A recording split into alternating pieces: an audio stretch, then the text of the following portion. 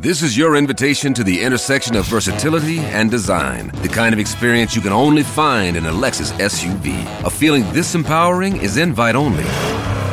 Fortunately, you're invited. Experience the versatility of the complete line of Lexus SUVs and some of the best offers of the year on select models at the Invitation to Lexus sales event, now through April 1st. Experience amazing at your Lexus dealer.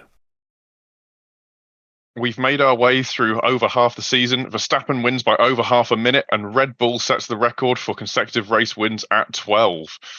Welcome to episode 311 of Grid Talk. Today we are here to review the 2023 Hungarian Grand Prix. My name is Owen Medford, and joining me we have Grid Talk co-host Tom Downey. Hello. And Tom Horrocks, also the co-host of the Monkey Seat podcast. Hello. And from the Grip Strip podcast, we have Philip Matthew. Hello. Before we get into the episode, we must thank our sponsor for this episode, BetOnline. BetOnline is your number one source for all your betting needs. Get the latest odds, lines, and matchup reports for baseball, boxing, golf, and more. BetOnline continues to be the fastest and easiest way to place your wagers, including live betting and your favorite casino and card games available to play right from your phone. Head to the website or use your mobile device to sign up today and get in on the action. Remember to use promo code BLEAV, that's BLEAV, for your 50% welcome bonus on your first deposit. Bet online, where the game starts. But first, if you enjoy this podcast, we would love it if you could take 5 to leave us a 5-star rating on Spotify or a 5-star review on Apple Podcasts. And if you're one of the 72% of people I'm reliably informed who aren't yet subscribed to the channel, please consider helping us out with a like and subscribe. Be sure to follow us on our brand new social channels, Grid Talk UK, to stay up to date with the show. Now, as I previously mentioned, obviously it's just an astounding victory from Max Verstappen, and we will talk about it later. What I would like to talk about first, however, we'll start with you, Tom, is I'd like to go around the room really, just because what a shocking weekend for Alpine after a shocking weekend previously. Let's say start with you, Tom. Like how bad is this for Alpine? It can't really get much worse, can it? I mean, they have had two race weekends on the bounce where they've had a double DNF, and it's just they were going to be battling with McLaren for what, 4th or 5th in the constructors. That is over. You know, the rate McLaren have improved. That is over for Alpine. They needed a good weekend.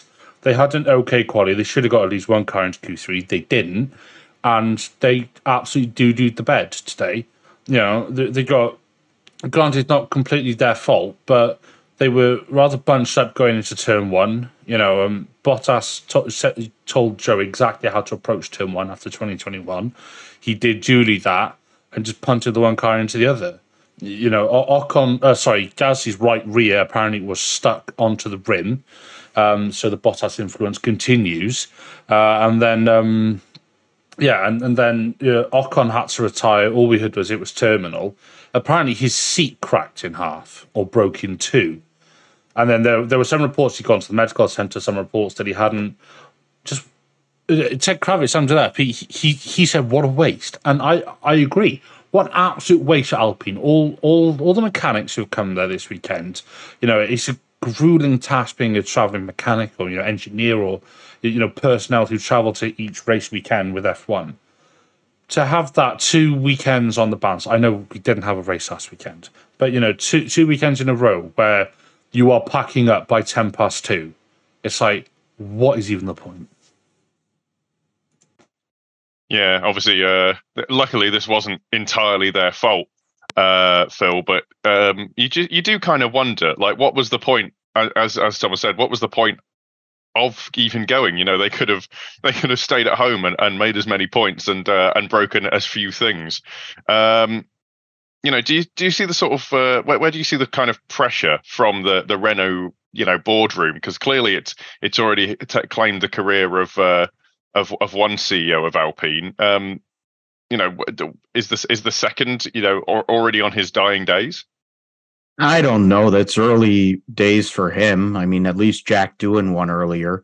That's about all they can take from this weekend. I mean, having a double DNF in turn one is great PR if you like crashing stuff, but not in terms of selling engines. And that's been the other news piece of this weekend for them, that they're going to have to do concessions for Alpine because of how bad the Renault power unit is, which sounds like MotoGP, which is how Ducati got to where they are now and Aprilia and all that. Well, I mean, when you're having to do concessions for your power unit because the dang thing can't even last, and when it does last, you're getting in a wrecks. I mean, it's just a really terrible look for them, and they don't have a customer team either. It's just those two cars, and Ocon has won at this racetrack 2 years ago. I mean, you'd think, and Gasly's not terrible around there, but there was absolutely nothing to show for it, like what Tom was saying. Tom D said, because I'm not sure what Tom H will say here in a minute, but I mean, it's ridiculous. And I'm sure that Otmar is going to have plenty of rah-rah speeches to say at Spa when they're having to build the cars back together, and they have a sprint race to do in 6 days. That's going to be great for them, but it's been a nightmare scenario for them recently, and I don't think it's changing anytime soon, but they're stuck where they are. As has been said, there's no chance in bleep that they're going to move up from where they are in constructors. So it's really trying to somehow or another get in the top 10 in drivers' points. Yeah, as you mentioned, there's no way, looking at the constructors, that you can see that they can really catch McLaren if McLaren continues on its current form. Tom Horrocks, what I would like to sort of get your opinion on is, do you think the sort of 36-point advantage that they have over Williams and Haas is big enough for them to even consider dumping this car, entirely, and focusing 100% on next year's car and just seeing if they can make any kind of headway and move up the field that way? Well, realistically, I can't see any of the teams below them amassing 36 points between now and the end of the season. So logically, that would make a good step. But this is a team that has defied all logic for the last decade. And yeah, it's such a great. Other two panelists have really summed up brilliantly the race that Alpine have had today. But when you look at their entire season, you look at the Monaco Grand Prix, P3 and a P7. Outside of that freak result, they've not had better than a P8, and they've only had a handful of those. It's been an absolutely horrendous season from start to finish. And it's been performance, it's been decisions, it's been drivers, everything. It's no wonder Laurent Rossi's been put in the bin and moved on to wider products in the Renault industry. And like you said, I'm sure it won't be long before the new guy has realised the poison chalice that he's taken on here. And it's just a team. It's a ship just drifting, just listing lazily to the left. To quote Family Guy, they don't really have any manoeuvres to play. It's just a bit of an embarrassment, really. And a P6, when they were saying we want to be a P3 close to P2 this season, what were they thinking? How would they have any hope of doing that? This is the team that hasn't competed for a championship since with an underfunded Lotus team, Kimi Räikkönen coming close. Not even close. Just winning a couple of races. That's the last time this team were competitive in any positive sense.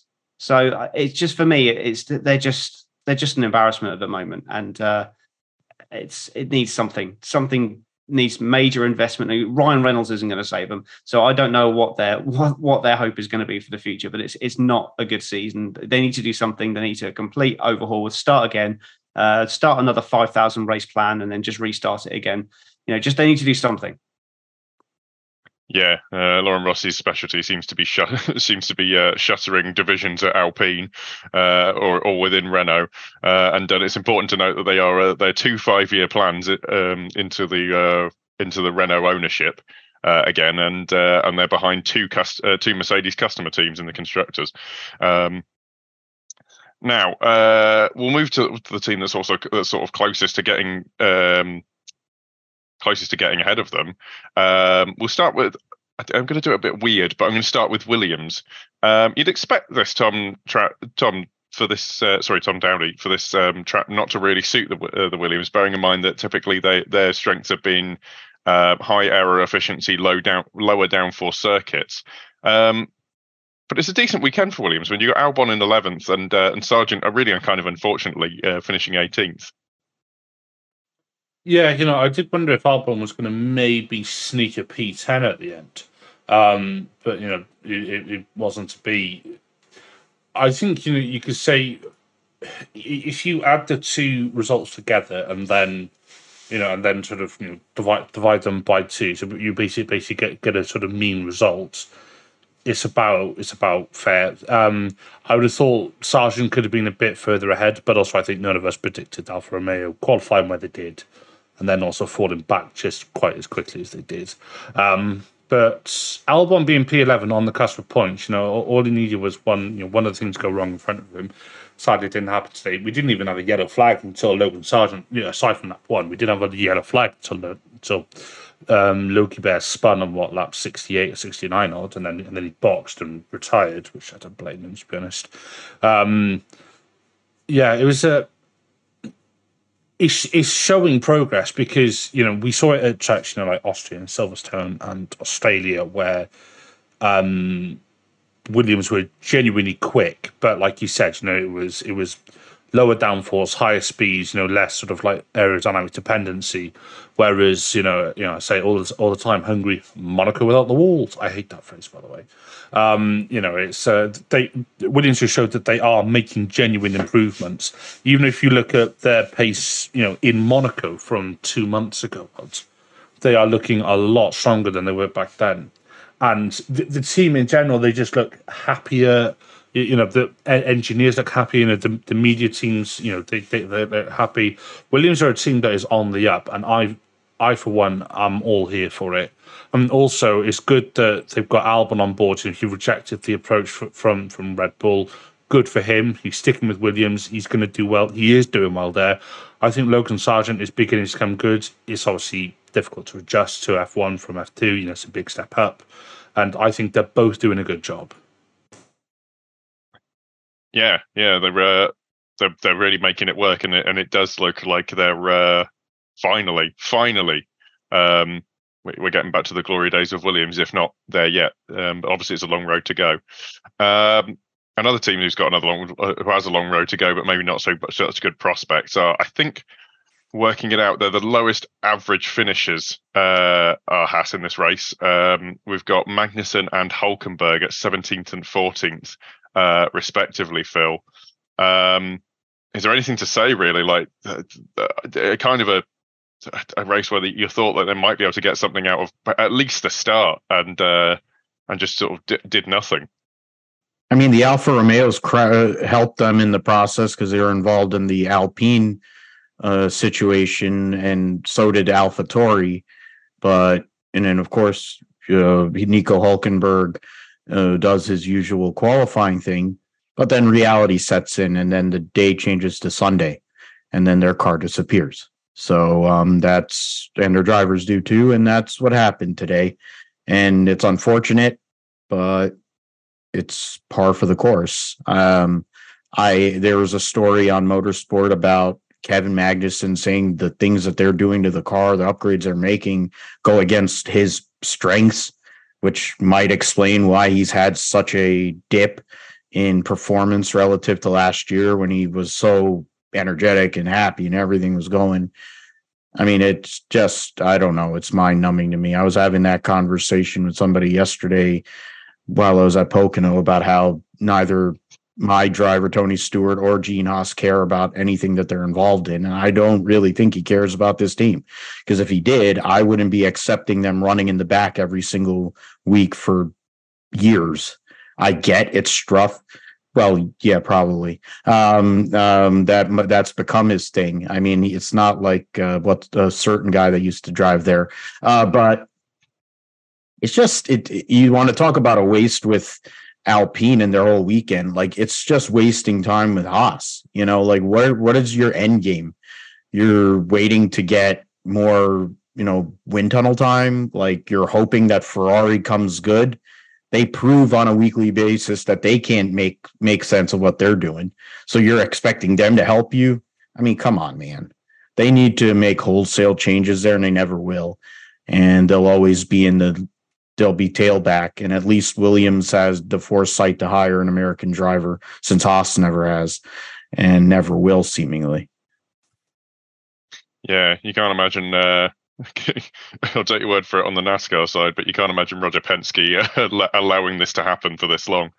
And we get to Guan Yu Zhou, who riding high after qualifying, Tom, but back down with a bump. Yeah, now people are probably going to expect me to have a massive tirade about which Alpha team, Alfa Romeo we're talking about here. Pick your team, but I'm not actually going to do that. I'm going to surprise a few people because I'm actually they were rapid on Saturday, and I was dead impressed. And I know it was a bit of bad luck. The start from Zhou, it almost looked like.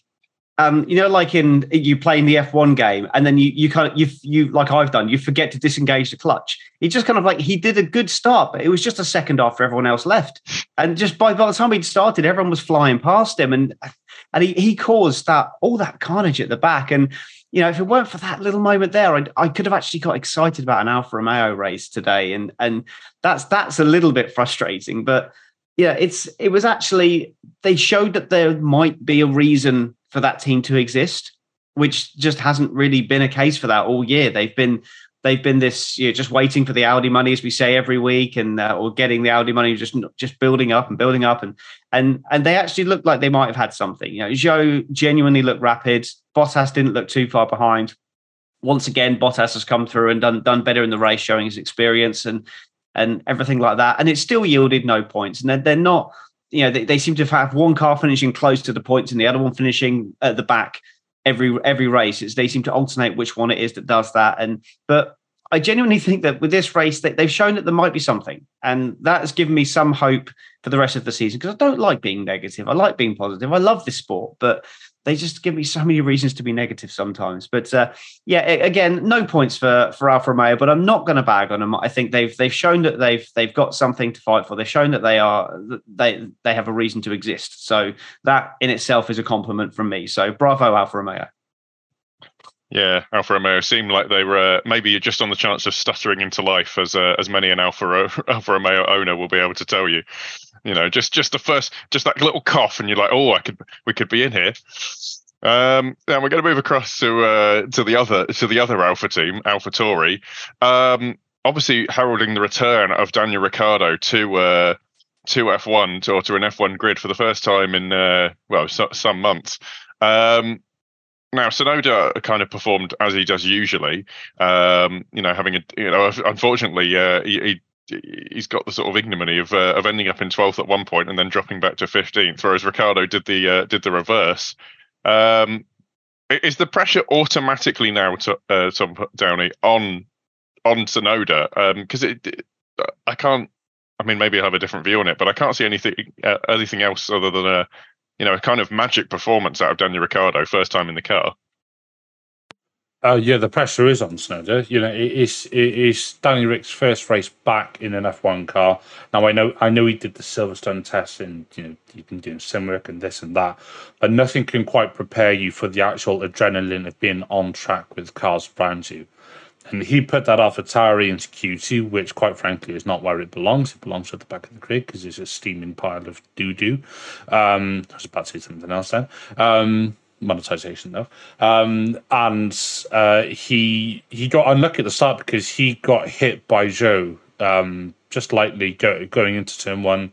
And Danny Rick was he was one of the layers in the F1 BLT that we had going into turn one, which had an Alpine topping, so he was caught up in that. It compromised his race a bit. He boxed to the hards, realised that the hards weren't actually weren't doing a good job. He then dumped them, went back to set mediums, had really good pace on the mediums. We didn't see an awful lot of him on the broadcast, understandably so. And then next thing you know, you look back up and he's he was what P13 in the end. So you might look at it and go, okay, well, he finished where he qualified, but he was knocked down to, I think he was knocked down to last after Gasly had DNF'd. He was knocked down to last, or he's down to certainly I think P18. And yeah, just a good. I don't even want to say recovery drive because because I don't think that's fair on him. But it was just you just did everything that you needed to do, and is highlighted how I think it's definitely highlighted the shortcomings of Tsunoda, and I think Tsunoda's going to go, hang on a minute, I need to dot my ideas up here. So yeah, definitely a welcome return to the grid for him. I'm glad that we've got the Danny Rick that we all know that we hoped we were going to get at McLaren, which we only got fleeting sort of like visits from. And yeah, good to see him back in the car. Good to see that honey badger grin. Yeah, I like Danny Rick, but I was questioning why he come back. But no, I think he's. I think this weekend at a difficult circuit, he's proved his minerals. Yes, exactly. And now we. I promise I didn't script how this was going to end up turning out, but we then move up to Aston Martin. Phil, not sort of amazing for Alonso, falling backwards through the pack, and maybe just deciding, this isn't really my race. Maybe accepting their true position, but they're 2x2 here. Is this where is this a decent result for Aston Martin? Would you say? And do you think they can maintain? They've fallen a little bit, but is this their kind of where they're locked in now? I'm not sure it's where they're locked in. I don't think they're satisfied, and I'm definitely figure that Fred is not happy finishing 9th in a race, last car in the lead lap. When he was up front a lot of the year at Monaco, he qualified second and was one of the closest contenders to actually compete with the world champion. And now he's competing for end of points. He's only 6 points ahead of Lewis Hamilton in the driver's standings. In terms of constructors, they're closer to Ferrari, I think, than they are to, they're closer to Ferrari than they are to Mercedes now. So we'll see what they do at Spa here next week, but it's been a downturn on performance while McLaren has came up with like whatever that miracle cure, I guess, and Mercedes is there. And so it's kind of a 50-50 kind of deal. That's where they were. They're middle of the pack. I mean, they're not middle of the pack in terms of what their car really is and what they've done earlier in the season, but it's starting to go that way. It's starting to feel like they're kind of going to be driving around with Alpine more than they're going to be driving with the other three teams. They're going to be competing with Ferrari too, I guess. But I don't think that's what they wanted from this weekend, especially Alonso, but it's kind of been the trend recently. So I'm not really surprised for 9th and 10th. Stroll didn't really do anything. And he finished a lap down. Probably could have been, and guys mentioned about Albon possibly having a chance to get him. That would have made it even worse. So, we'll see what happens with them next week. They'll have a month after that, and then we'll see what goes on. If they're really going to contend for third in the constructors, I'm thinking they're going to fall back from that too by the year's end. Yeah. Speaking of falling back, but I mean, we didn't even see it. But we're talking about Ferrari. That's who we've got next. Tom Horrocks. What can we say about Ferrari that hasn't already been said? They were, largely anonymous in some ways. They popped up here and there, mostly for pit stops. But there's glimpses of their form coming back, but they weren't even. Were they impacted by the tires, or did they just not have the speed? I mean, I can say something that's not been said, but unfortunately, it'd be a bit of a lie. So there's not really any point saying that. But no, it's. I've tried desperately to be positive about Alfa Romeo, and I will try and be positive about Ferrari, but I am going to fail, unfortunately. The only thing I can think about is that Leclerc's reported after the race that the last 3 races had radio issues, which has led to communication issues between him and his team. I'm not sure that's really the excuse, because you see throughout the race, you saw Carlos Sainz on fresh tyres. Like before the race, you say, look, Sainz is starting on the softs. If he comes up behind you in the early stages, don't get in his way. He's only got a limited window with that. Don't worry, that will come back to you later in the stint. That needs to be unwritten. You shouldn't need to have a radio communication for that. That should just be like entrenched. And then it seemed to me like, so Sainz then lost a load of time from that. And then Leclerc had a bad pit stop. And then it seemed like they then boxed Leclerc to undercut Sainz to make up for the fact that he had a bad pit stop. And it didn't matter because he sped in the pit lane anyway. And it just seemed whichever car was the fastest always ended up behind the other one. And they just kept getting in each other's way all the time. And I'm sorry, but the only people to blame for that is the team, because the driver's not going to give up position unless they're expressly told by their team, in this scenario, you get out of the way. They're not going to give up position to their teammate, especially to their teammate. With these guys, they want to be winning championships. You can probably, like, when you're looking at the back, when you've got Magnussen and Hulkenberg, they've got rules of engagement. But these guys, they've come into Ferrari to win races. And yes, they're not going to win any races anytime soon, but that's what their mentality is set at. And that's what they're going to be trying to do. So to be in this position where they're constantly getting in each other's way, constantly costing each other points, it's just embarrassing again from them. Leclerc got a 9.4 second stop, complaining about the strategy over the radio. He seemed to be communicating fine with them then because he was whinging about stuff. So, and then, Sainz not being allowed to pass, calling his own strategy again, saying, no, we're not going to pit yet. It's too early. And it just seems, again, just like no leadership in there as well. And you've got to give Fred Vasseur time. But these are the kind of operational things that he's got to put right, because these are the things that are hemorrhaging points and are costing them championship positions. And now Ferrari, they have closed in on Aston Martin this weekend. So that's a positive. But Mercedes have just got so far away that I think Mercedes are now nailed in for that second place. Aston Martin and Ferrari are fighting out for that fourth place. But they've got to look after their shoulders as well, because currently on trend, McLaren are going to pass them both, which I would never have thought 3 races ago. But you look at the trend on points, and that's absolutely going to happen. So they need to look over their shoulders. So they need to sort it out and sort it out quick. But otherwise, they're going to end up in a very difficult position at the end of the season. Yeah. The only note I can add to that is, particularly with the operational stuff, is that it mattered when there wasn't a cost cap, but in the age of the cost cap, operational successes are free time. You don't have to spend money and time developing those, and they work no matter what the rules are. Now, one of the better sort of performers today was George Russell, Tom Downey, 18th to 6th. Does that make up for the fact that Hamilton lost 4 positions at the start and never really gained them back for Mercedes? It was a very, very good drive from Russell today. He started on the hards. Obviously, he capitalised a little bit on the shenanigans happened at turn 1, but that's how Walker won the race 2 years ago. I'm not saying that we got lucky with him, because he did drive the wheels off that Mercedes. He did what he needed to do. I think the result he got today probably about the best he could have got. He was on an alternate strategy, made it work. The Merc is good in race pace. We've seen it, although they were struggling a little bit with rear tyre attempts, and Hamilton was especially at one point. But yeah, it was.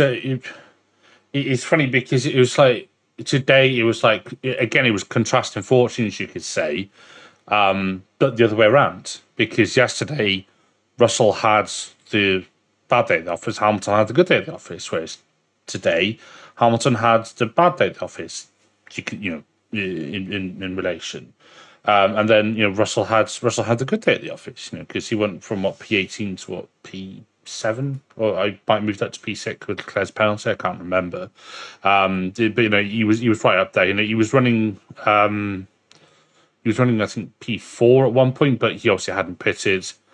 Made good pace on the hards. The hards looked all right when cars were heavy with fuel. When they got a bit lighter, it became apparent that the medium was the tyre. Yeah, Hamilton.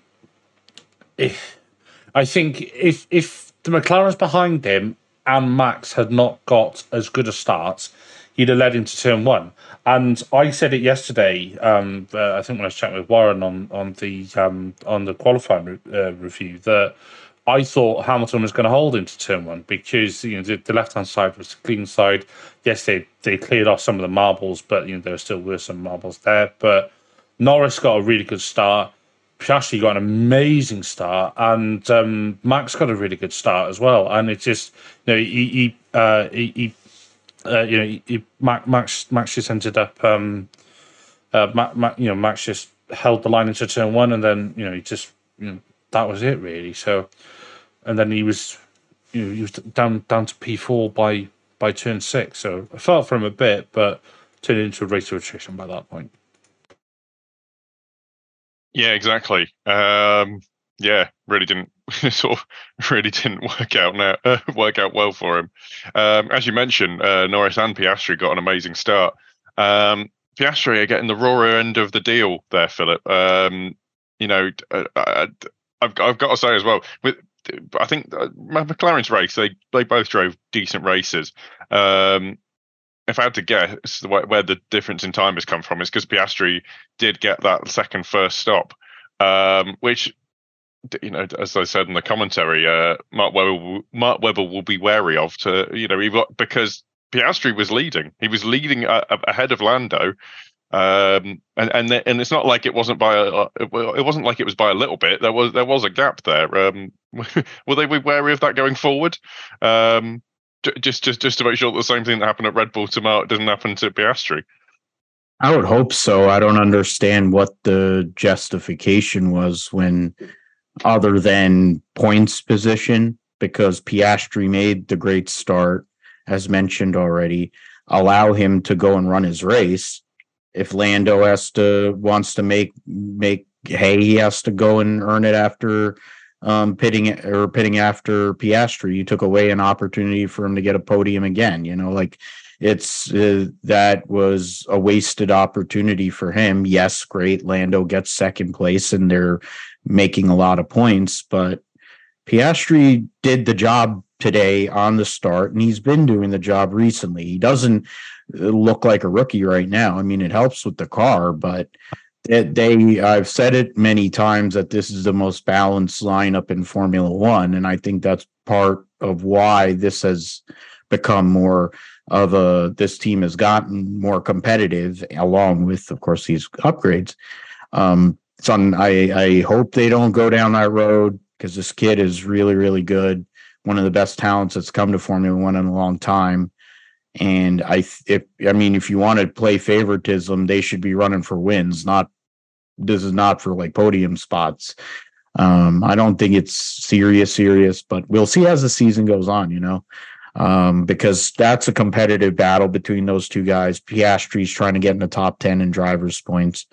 But I hope that's just a blip on the radar screen. He's able to get a podium here, whether next week or once the summer break ends, because he's really, really good. And I mean, Lando is too, and he's shown, but so is Oscar. Yeah, I think that's really shown, sort of like, Oscar is showing that he did make the right move, as did McLaren when and making the move to sign him, and I think Alpine will be ruining that. Although, to be fair, I don't think Piastri would want to be in the Alpine either. Luckily for him, he didn't end up there. Now, I think that's we could wax lyrical about Verstappen's drive all day. I think the more interesting thing at Red Bull is that is this a return to form for Perez? Is he doing enough now, or if he continues this, to be considered as the de facto number 2 driver at Red Bull, or is he still going to be looking over his shoulder, Tom? I don't think necessarily he's looking over his shoulder. He's been given, he's definitely under pressure, given we'll wait and see what Ricciardo does later in the season. But that pressure will always be there, no matter what happens at Red Bull. You're always under pressure. Even Max Verstappen's under pressure, even though he doesn't look like he is. But Max Verstappen today, phenomenal drive. By turn one, the race was over. We knew that, done and dusted. Forget about it. But yes, Perez today. We've got to remember as well. They did bring what they reckon to be 2/10 of performance to that car, and it's a car that would have already suited that car already. It's that track already. So I think Perez has done well. I know like in the grid talk Slack, I voted for Perez for driver of the day just as a joke, given my previous comments about Sergio Perez. But we'll get into what I actually think later on. But if you still looked at his lap times, and believe me, I did. He's on the hard tires. The medium tires, and Verstappen's on the hard tires, and they're doing the same lap times. So it's still, it's fine. It's number 2 driver level stuff. He's never ever going to push Verstappen in that. If he's up starting alongside Verstappen in that race, he's finishing a distant 30 seconds off Verstappen, and we're still saying, is he good enough to be number 2? It's only because he's gone forward in the race that people are saying what a great drive he's had. So for me, he's done about as well as he probably should do today. Does that get him driver of the day nominations? Absolutely not. If you're giving Perez driver of the day for being slightly better than average, then what are we doing with driver of the day? It's not. It's surely most overtakes. That's what it is. But even then, George Russell wins that one. So no, it's not driver of the day performance from Sergio Perez, which I'm sure we can debate later on. But for me, he's done enough today. So congratulations. That's probably 4 races this year. He's done what he's supposed to do. So let's wait and see what happens. Let's see what happens overall over the rest of the season. But fine. He gets no hate from me today, apart from the fact he was a bit slower than Max Verstappen, which is kind of what we expect. Yeah, giving Perez driver of the day. He is the official Grid Talk driver of the day. Voted by us during the race. I didn't go for him. I went for Daniel Ricciardo because I thought that was an excellent performance first time back in the car. But it's sort of it smacks of giving merit points to the bad kid just because they're good for a week, like when you're at school. Right. I mean, we've as I say, I've gone through my driver of the day. We've got Tom clearly doesn't think that that Perez was driver of the day. Tom Dowdy, who was your driver of the day today? I'm going to say Sergio Perez. Okay. Would you like to justify that one? Well, you started on the alternate strategy. You made that hard time work, and yes, I know Tom going, that's not the same thing. Yeah, well, good for him. He's IP18, so shut up. And you made the strategy work. You put in moves when you needed to, and got that car up to where it should be. Should you have started higher up? Yes, obviously, but a few drivers should have. So just the moves you're putting in, and then towards the end when Hamilton was when Hamilton was beginning to chase him down, he then just backed off the pace. He held the gap, because everyone was going, "Oh, might Hamilton get a podium?" No, Perez just backed off. He kept enough in the tyres if he needed to defend the position against Hamilton. He could, and just a good, well controlled race. Yep, I'd agree. Philip, who was your driver of the day? So I'll just go in because it's funny. I'm just going to go George Russell. He had a great take yesterday about how bad it was in Q1 and his errors and whatever else and gentlemen's agreements, which I don't think exists, especially in Formula One with the way they do qualifying at small racetracks. The fact is, for point saving and for making the most out of the weekend, that was the saving grace for George and for Mercedes, considering Lewis's race was basically over a few hundred feet into the race because he did such a bad start. So I'll go with George Russell for hilarity's sake. There probably are others that maybe are more deserving, but we'll see what happens with that, next week. Yeah, Tom, I think we covered your driver of the day. Well, you covered my not driver of the day. Oh, right. My actual driver of the day, I'm just going slightly different to everyone else. I'm going to go with Lando Norris because he got pushed out a little bit at the start, losing that position. And then I thought it was the experience of him which got him back ahead of Oscar Piastri, because he once he realized he's behind Piastri, he knew the team were never going to let him fight. So he's just sitting there, dropping back a couple of seconds, looking after his tyres. And then when it came to the point of the undercut from Hamilton, the threat for the undercut, they box him first. Here's his chance. Amazing in-lap, great pit stop, absolutely dynamite outlap, absolutely clear away from Hamilton. And then the team have got to bring in Piastri, and he's come out alongside him. And then you saw after the race, his race pace was so much better than Piastri's. So for me, I think that, difficult situation, and he's come through for a strong P2 there. So I would actually say Russell, but I just want to be different to everyone else. So I'm going to go with Norris just for diversity's sake. I didn't know. I thought you just didn't want to risk the ire of your monkey seat co-host. I'll save that for tomorrow night's recording. Don't you worry. Yeah, I look forward to it. Tom Downey, you've sort of moved to the end of the show. Is there anything that you want to promote? Yeah, go listen to Formula Talk, which is the sister show to this. It's we talk about F2, F3, F1 Academy, and yeah, just the junior series. I do that with Sophia when she's not gallivanting around America. So she's away at the minute. So I'm gonna need someone to be a panelist this week, actually, if you fancy it.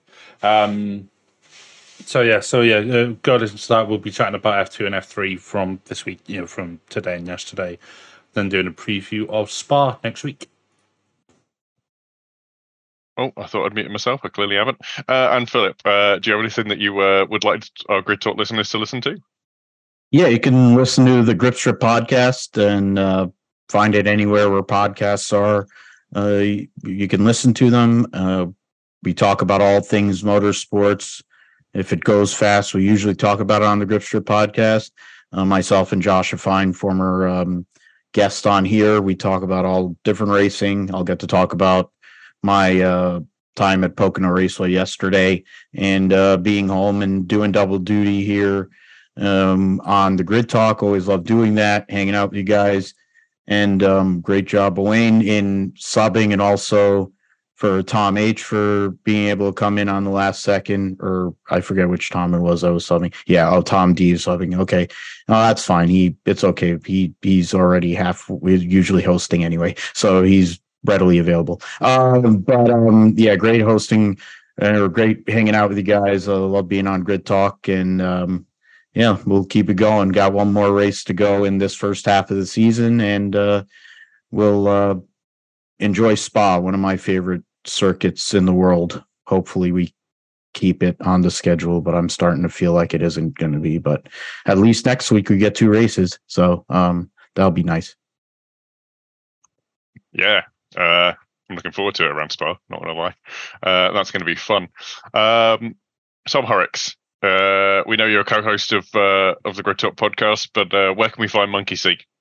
Just Monkey Seat podcast on all major podcasting platforms. If you want to come and just listen to us talk rubbish about Formula One, I think that's all the promo it needs, to be honest. Excellent.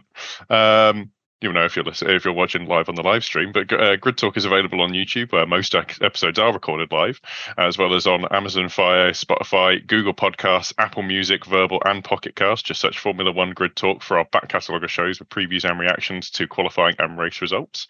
And please consider supporting the channel on Patreon so we can get mics, lights, and better recording equipment for our presenters.